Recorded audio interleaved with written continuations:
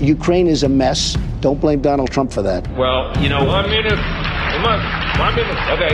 Ведущих стран Европы. Ja, wir brauchen die NATO. We are present everywhere, from Lithuania to the Sahel, to Afghanistan, to Iraq, to Lebanon. War and Peace, a podcast by the International Crisis Group. Welcome back to War and Peace, a podcast of the International Crisis Group. I'm your host, Olga Oliker, speaking to you from Brussels. And I'm your co-host, Hugh Pope, a few kilometers away from Olja, but also in Brussels. So as we record this on Thursday, the 5th of November, the world is awaiting news of a final result in the U.S. election. And we're hopeful that by the time you're listening to us, we'll have an answer. We'll post this podcast on Tuesday, but we don't know for sure. So to talk about what it all might mean for Europe and the future of European foreign policy, whoever is president of the United States, we got very lucky because we managed to convince Natalie Tocci to join us to talk about it all. Natalie has for a long time advised the European Union's top diplomats. She's also the director of the Rome-based think tank Istituto Affari Internazionali, and she's an honorary professor at the University of Tübingen. She also writes a monthly column for Politico that you can check out. So, Natalie, thank you so much for joining us. Lovely being with you. So, Natalie, does it matter really who wins in the United States for the future of European security and foreign policy? Well, obviously, in some respects, it matters tremendously. What we have lived through over the last 4 years is a president that has considered Europe in general and the European Union in particular almost as public enemy number one, perhaps alongside Xi, and certainly I would say a notch down from Putin. So clearly, yes, it does matter a lot because not only has the European Union and Europeans in general not had the partner and ally with whom we're so used to working with on different, conflicts and crises around the world. But also, this has been a United States that has not only looked at the European Union as an enemy, but multilateralism as an enemy. And this is basically a sort of part and parcel of the European DNA. It's the way in which Europeans do things in the world. And they have not been able to do so with the United States. From the weakening of the UN system, the US pulling out of UNESCO or UNRWA, WHO, to the sanctioning of the International Criminal Court, to the pulling out of the Paris Agreement. So, we know what the long list of issues are. And basically, yes, it matters tremendously because with a Biden administration, the EU would have a partner once again. With a second Trump administration, obviously, it would continue not. But then, of course, there are other elements in which it matters slightly less. I think regardless of who wins in the United States, we are going through a historical phase of, in a sense, relative decline or relative readjustment of the US's role in the world because other powers are on the rise and because the United States is going to be principally preoccupied with the major power which has already risen, meaning China. And that is where the main strategic preoccupation is going to be. It's not going to be in and around Europe. And this is something that will remain unchanged regardless of who is the president of the United States. In fact, in some respects, one can even argue that the US-China confrontation is going to become even more acute under a Biden administration because presumably a Biden administration would be less tempted to sort of strike the deal with the authoritarian leader that President Trump has had an inclination for. Less of a success in doing, but certainly the inclination has been there. And a Biden administration would take more at heart some of the human rights issues that such a prominent aspect of the relationship with China, from the domestic human rights situation to the situation in Hong Kong, Taiwan. So in some respects, we can imagine that under a Biden administration, that confrontation would deepen, which of course does put Europeans in a difficult predicament in many respects. So I would say, yes, we could have a partner in multilateralism again. So that is a fundamental change. But some of the structural features underpinning US foreign policy would probably remain the same. But can I push back on this a little bit? Has the US been such a great partner in multilateralism, and has it been such a fantastic partner to Europe? Donald Trump certainly takes things or has taken things to extremes. But the general U.S. view of Europe, I would argue, is that on the one hand, it's very important to have allies, and on the other hand, we're not sure we can trust them. That's the Democrats as well as the Republicans, that there's always been this frustration with Europe. And I kind of wonder how much good has the U.S. really been doing Europe over the last 15 years or so, Trump or no Trump? Well, I mean, I would say that if we kind of rewind back before Trump and we look at the Obama administrations, I mean, I think in fairness, that Europe and the United States did work together on a number of issues. I think that the cooperation over the Paris Climate Agreement was significant. I think that the cooperation over the JCPOA, the Iran nuclear deal, was significant. And these are both instances of multilateralism in practice, both in a sense minilateralism and broader multilateralism. So I think that, yes, it has made a difference. Then as to the question of, I mean, obviously the United States has always been, I would say, ambiguous about some of these issues. So it's always been, we go along with multilateralism so long as it sort of serves our interests. Which isn't unusual. It's not just the U.S. that does that. No, it's not just the U.S. that does it. Of course, the U.S. has more of a power to pursue that opportunism compared to others. So I would say that in some respects, and then it comes to this more perhaps European question, the more specific question about the U.S. approach to European security, in particular European defense. And there, I think also there has been a degree of ambiguity over the years. So there's been sort of lots of complaining about Europeans having to step up to the plate more and having to spend more on defense. And you can't simply sort of think that the United States is going to pay for your security and defense indefinitely. Then this has been obviously sort of spelled out in a very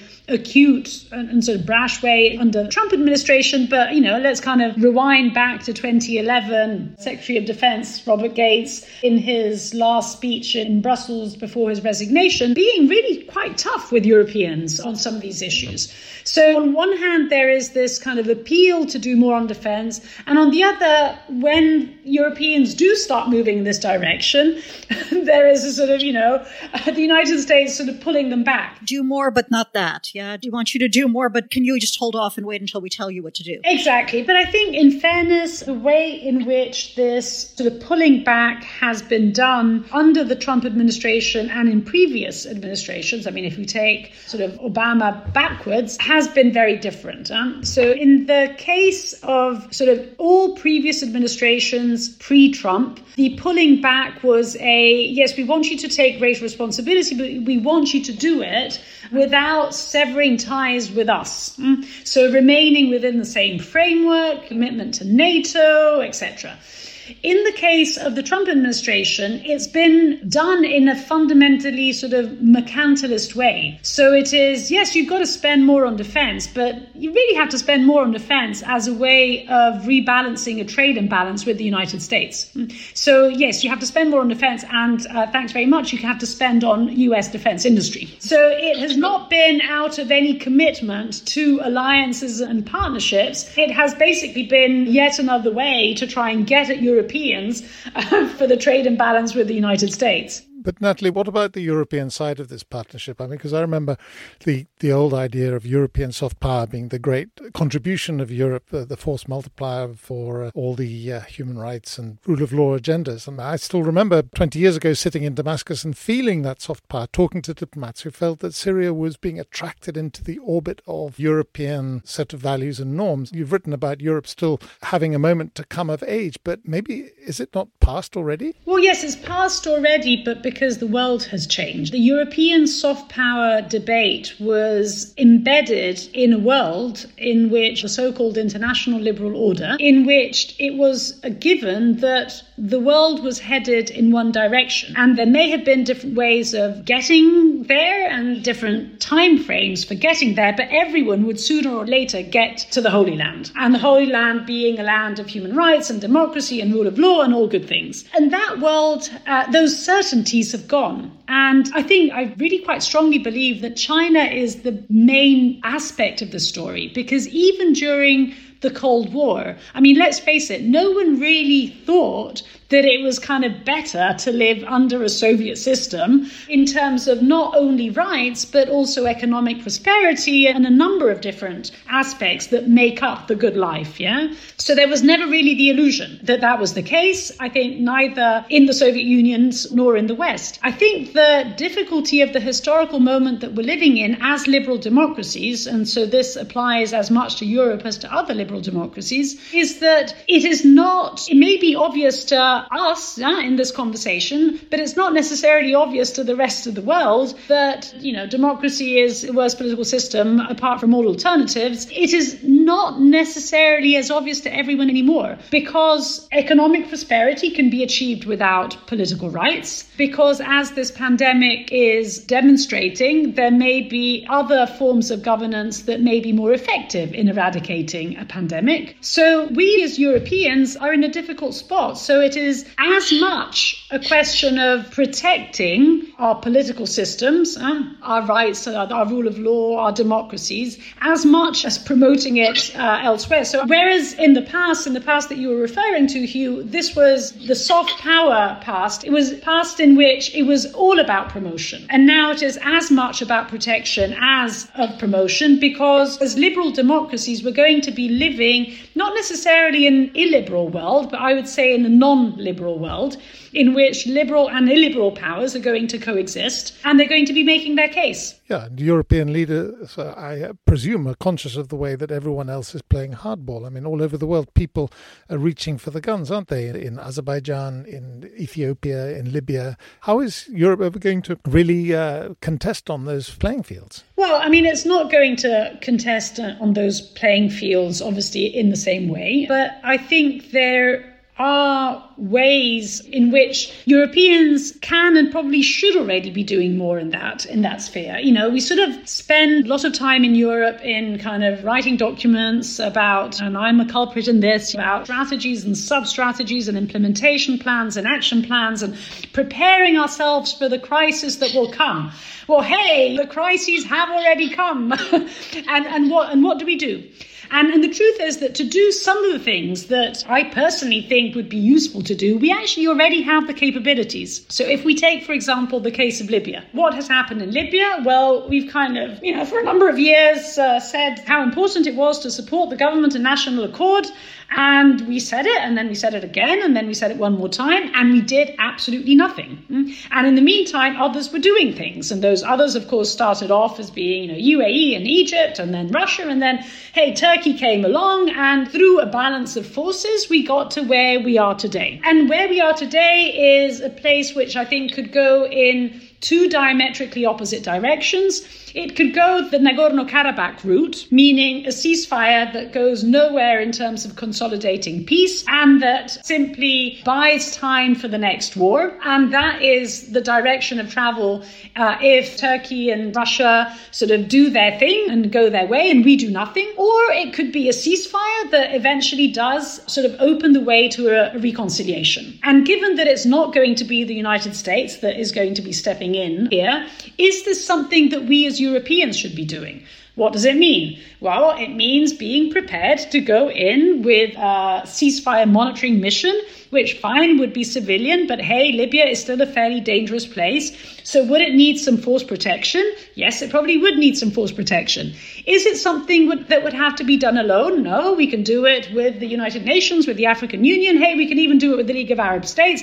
And if Turkey wants to join in, they're happy to do so. So it is not something that we have to be doing alone, but it is something that we should be willing and we are already able to do. So this is not about having God knows what capabilities that we don't have, but it does require accepting risk. And accepting risk means accepting body bags returning home. Because if you go to a different, difficult sort of security environment, this is a risk that you do run. And I think this is the psychological leap that as Europeans we're still unwilling to do because we have had the luxury, and this is why we come back to the United States, that others have taken that risk for us.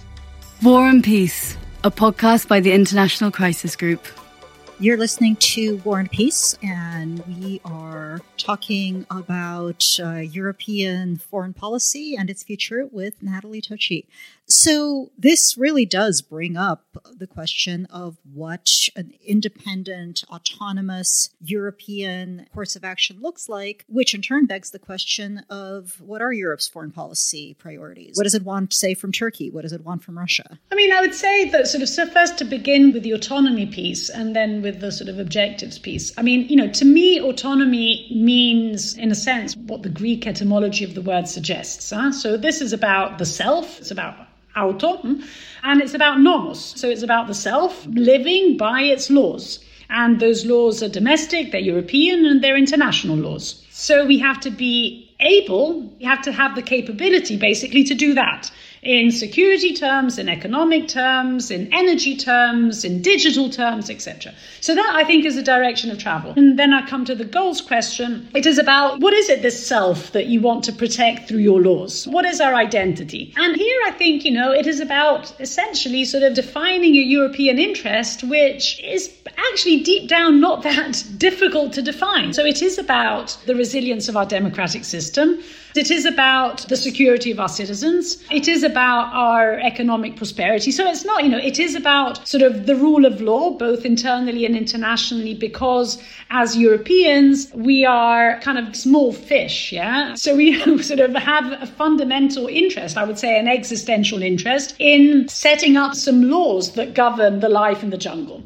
I think that is fundamentally what our interests are, and I think we share them as Europeans. And then one has to sort of, go down to the specific questions. So as you say, what does this mean with respect to Russia? What does it mean with respect to Turkey? And of course, there will be different and more nuanced answers to each one of those questions. But I think it's important to start with the basics. And the basics are, what are our broadly defined European interests? And I don't think they're that difficult to define. Okay, so what does it mean, say, with respect to Belarus? Well, I think with respect to Belarus, this is about, yes, on the one hand, we want to make sure that this remains articulated as a problem that has to do with democracy and human rights and the rule of law. We don't have an interest in geopoliticizing this question. Now, of course, the problem sort of kicks in when Russia has geopoliticized. Or Belarus has. I mean, arguably, Lukashenko did the most to politicize it, no? Absolutely. I think that with many of these questions, we simply have to stick the course. I do think that moving forward on sanctions was the right thing to do, which doesn't necessarily mean that we have an interest in a revolutionary change. We have an interest in whatever change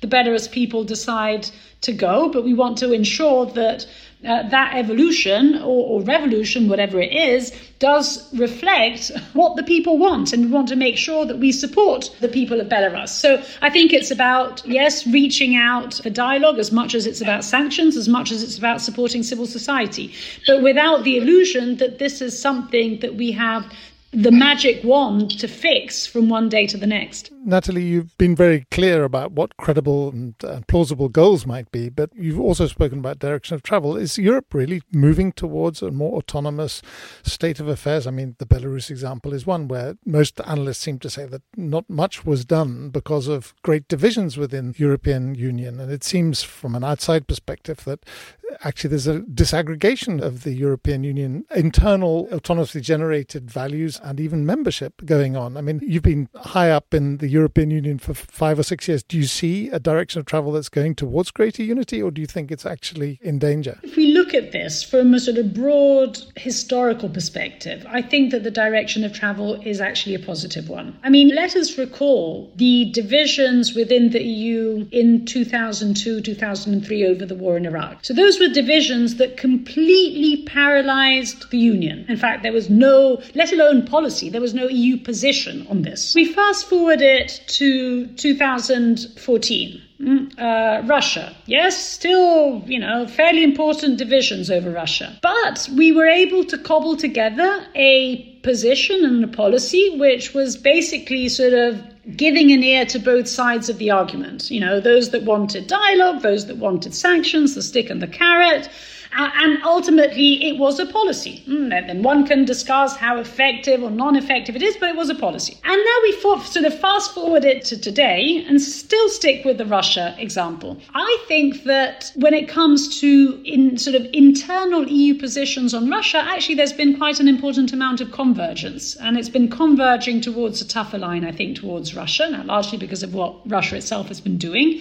But if I observe the debate in my own country, Italy, this was a country that that 6 years ago talked about strategic partnership with Russia, even after the annexation of Crimea. Now, Russia is not discussed in these terms at all. Largely, as I said, because of the consequences of what Russia has done, both in terms of instrumentalizing the migration debate in Italy and therefore the whole sort of disinformation debate. All of a sudden, it became obvious that this was not just some paranoia coming from Eastern Europe. It was kind of real, and it was happening in different places and in different ways. It was partly because of what Russia has been doing in Libya, but I would say that the debate in Italy on Russia has been converging with the rest of a European consensus. So, then obviously when it comes to other matters, Turkey, for instance, I would say that at different points in time, divisions that have always been there become, at times they go through phases of being slightly more latent, and then at times they sort of re-explode again. That there has always been problem, if you like, in sort of French understanding of what Turkey's European journey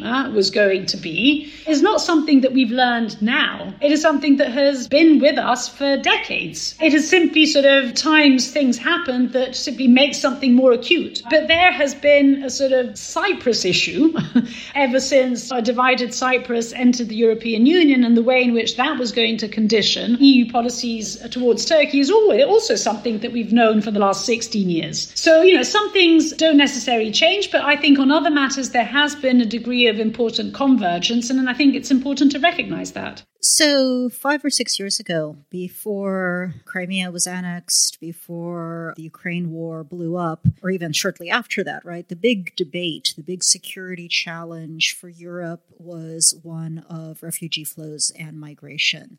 How do you think Europe has done on that, looking back over the last 5 or 6 years, and also looking at it from the standpoint of COVID crisis and everything else that's happened since? I think that a solution to the migration, I don't like the word crisis, because if you just kind of look at the numbers, talking about this as a crisis in a union of 500 million people gives me sort of goosebumps. But okay, the sort of migration phenomenon, or even the migration challenge, I accept the challenge. This is a solution that has at least 3 pillars to it. So there's certainly an external one, but there's a border management piece and there's an internal piece. And I think, in fairness, when it comes to the external side, there has been some movement. There has been an attempt at engaging transit countries and origin countries on migration. I think we're still a long way away from properly integrating migration into a broader sort of foreign policy approach towards origin countries, and in a sense offering origin and transit countries a sort of quote-unquote social contract, which is not just good for us, but is also good for them, which is in a sense the only guarantee that we have that it will actually be implemented, which means sort of having deals with these countries that sort of include a trade and aid, a security cooperation, a political dialogue aspect, as well as a migration management aspect. So we're still a long way away sort of getting there, but I think there has been important movement in that respect. Some movement obviously has also happened on the border management side. The main problem, though, is not foreign policy related. The main problem, and where we're still terribly stuck, is on the internal aspect. And unless we find a solution to that, but it's not, as I said, it's not foreign policy. It's very much internal rather than external. We're never going to get anywhere, because it's an illusion to think that the migration challenge is something that can simply be addressed effectively by sort of striking deals to keep the migrants and refugees out. Natalie, that is just really, I feel like we could do an entire podcast on this alone, really on any of the topics we've talked about today, but we're out of time, very sadly. So I hope we can, one way or another, continue this conversation. But for now, thank you so much for joining us. Lovely talking to you. So audience, listeners, we hope you've enjoyed this conversation as much as we have. And I encourage you to read Natalie's work on Politico and elsewhere, and to follow her on Twitter. She's at Natalie Tocci, simple enough. It's just her name. And for any more crisis group work on Europe and Central Asia, and indeed on the United States, which we've recently started covering as a potentially violent place, do just check out our website, www.crisisgroup.org. And you can, of course, follow Crisis Group on Twitter. It's at Crisis Group. And you can follow Hugh and me. Hugh is at Hugh_Pope, and I'm at Olya, Olya, Oliker, Oliker, all one word. And you should check us out on Facebook and Instagram, where we are also at Crisis Group. And of course, please do feel free to tweet at us or about what you like or don't like in the podcast. We will be paying attention and we will listen. If you're listening through iTunes, perhaps leave us a rating or a review as well. War and Peace is a partner in a network of podcasts about Europe, Europod. Check them out. Check out the Europod site for some of the others. And a big thanks to our producer, Bull Media, and to Rebecca Zerihun Asifa, who makes sure that Olya and I know what we're doing every time we record one of these episodes. And the biggest thanks, as always, go to you, our listeners. We look forward to chatting with you some more in 2 weeks, at which point we will almost certainly maybe know who the next president of the United States is. Definitely. Thanks and goodbye. Goodbye. War and Peace, a podcast by the International Crisis Group.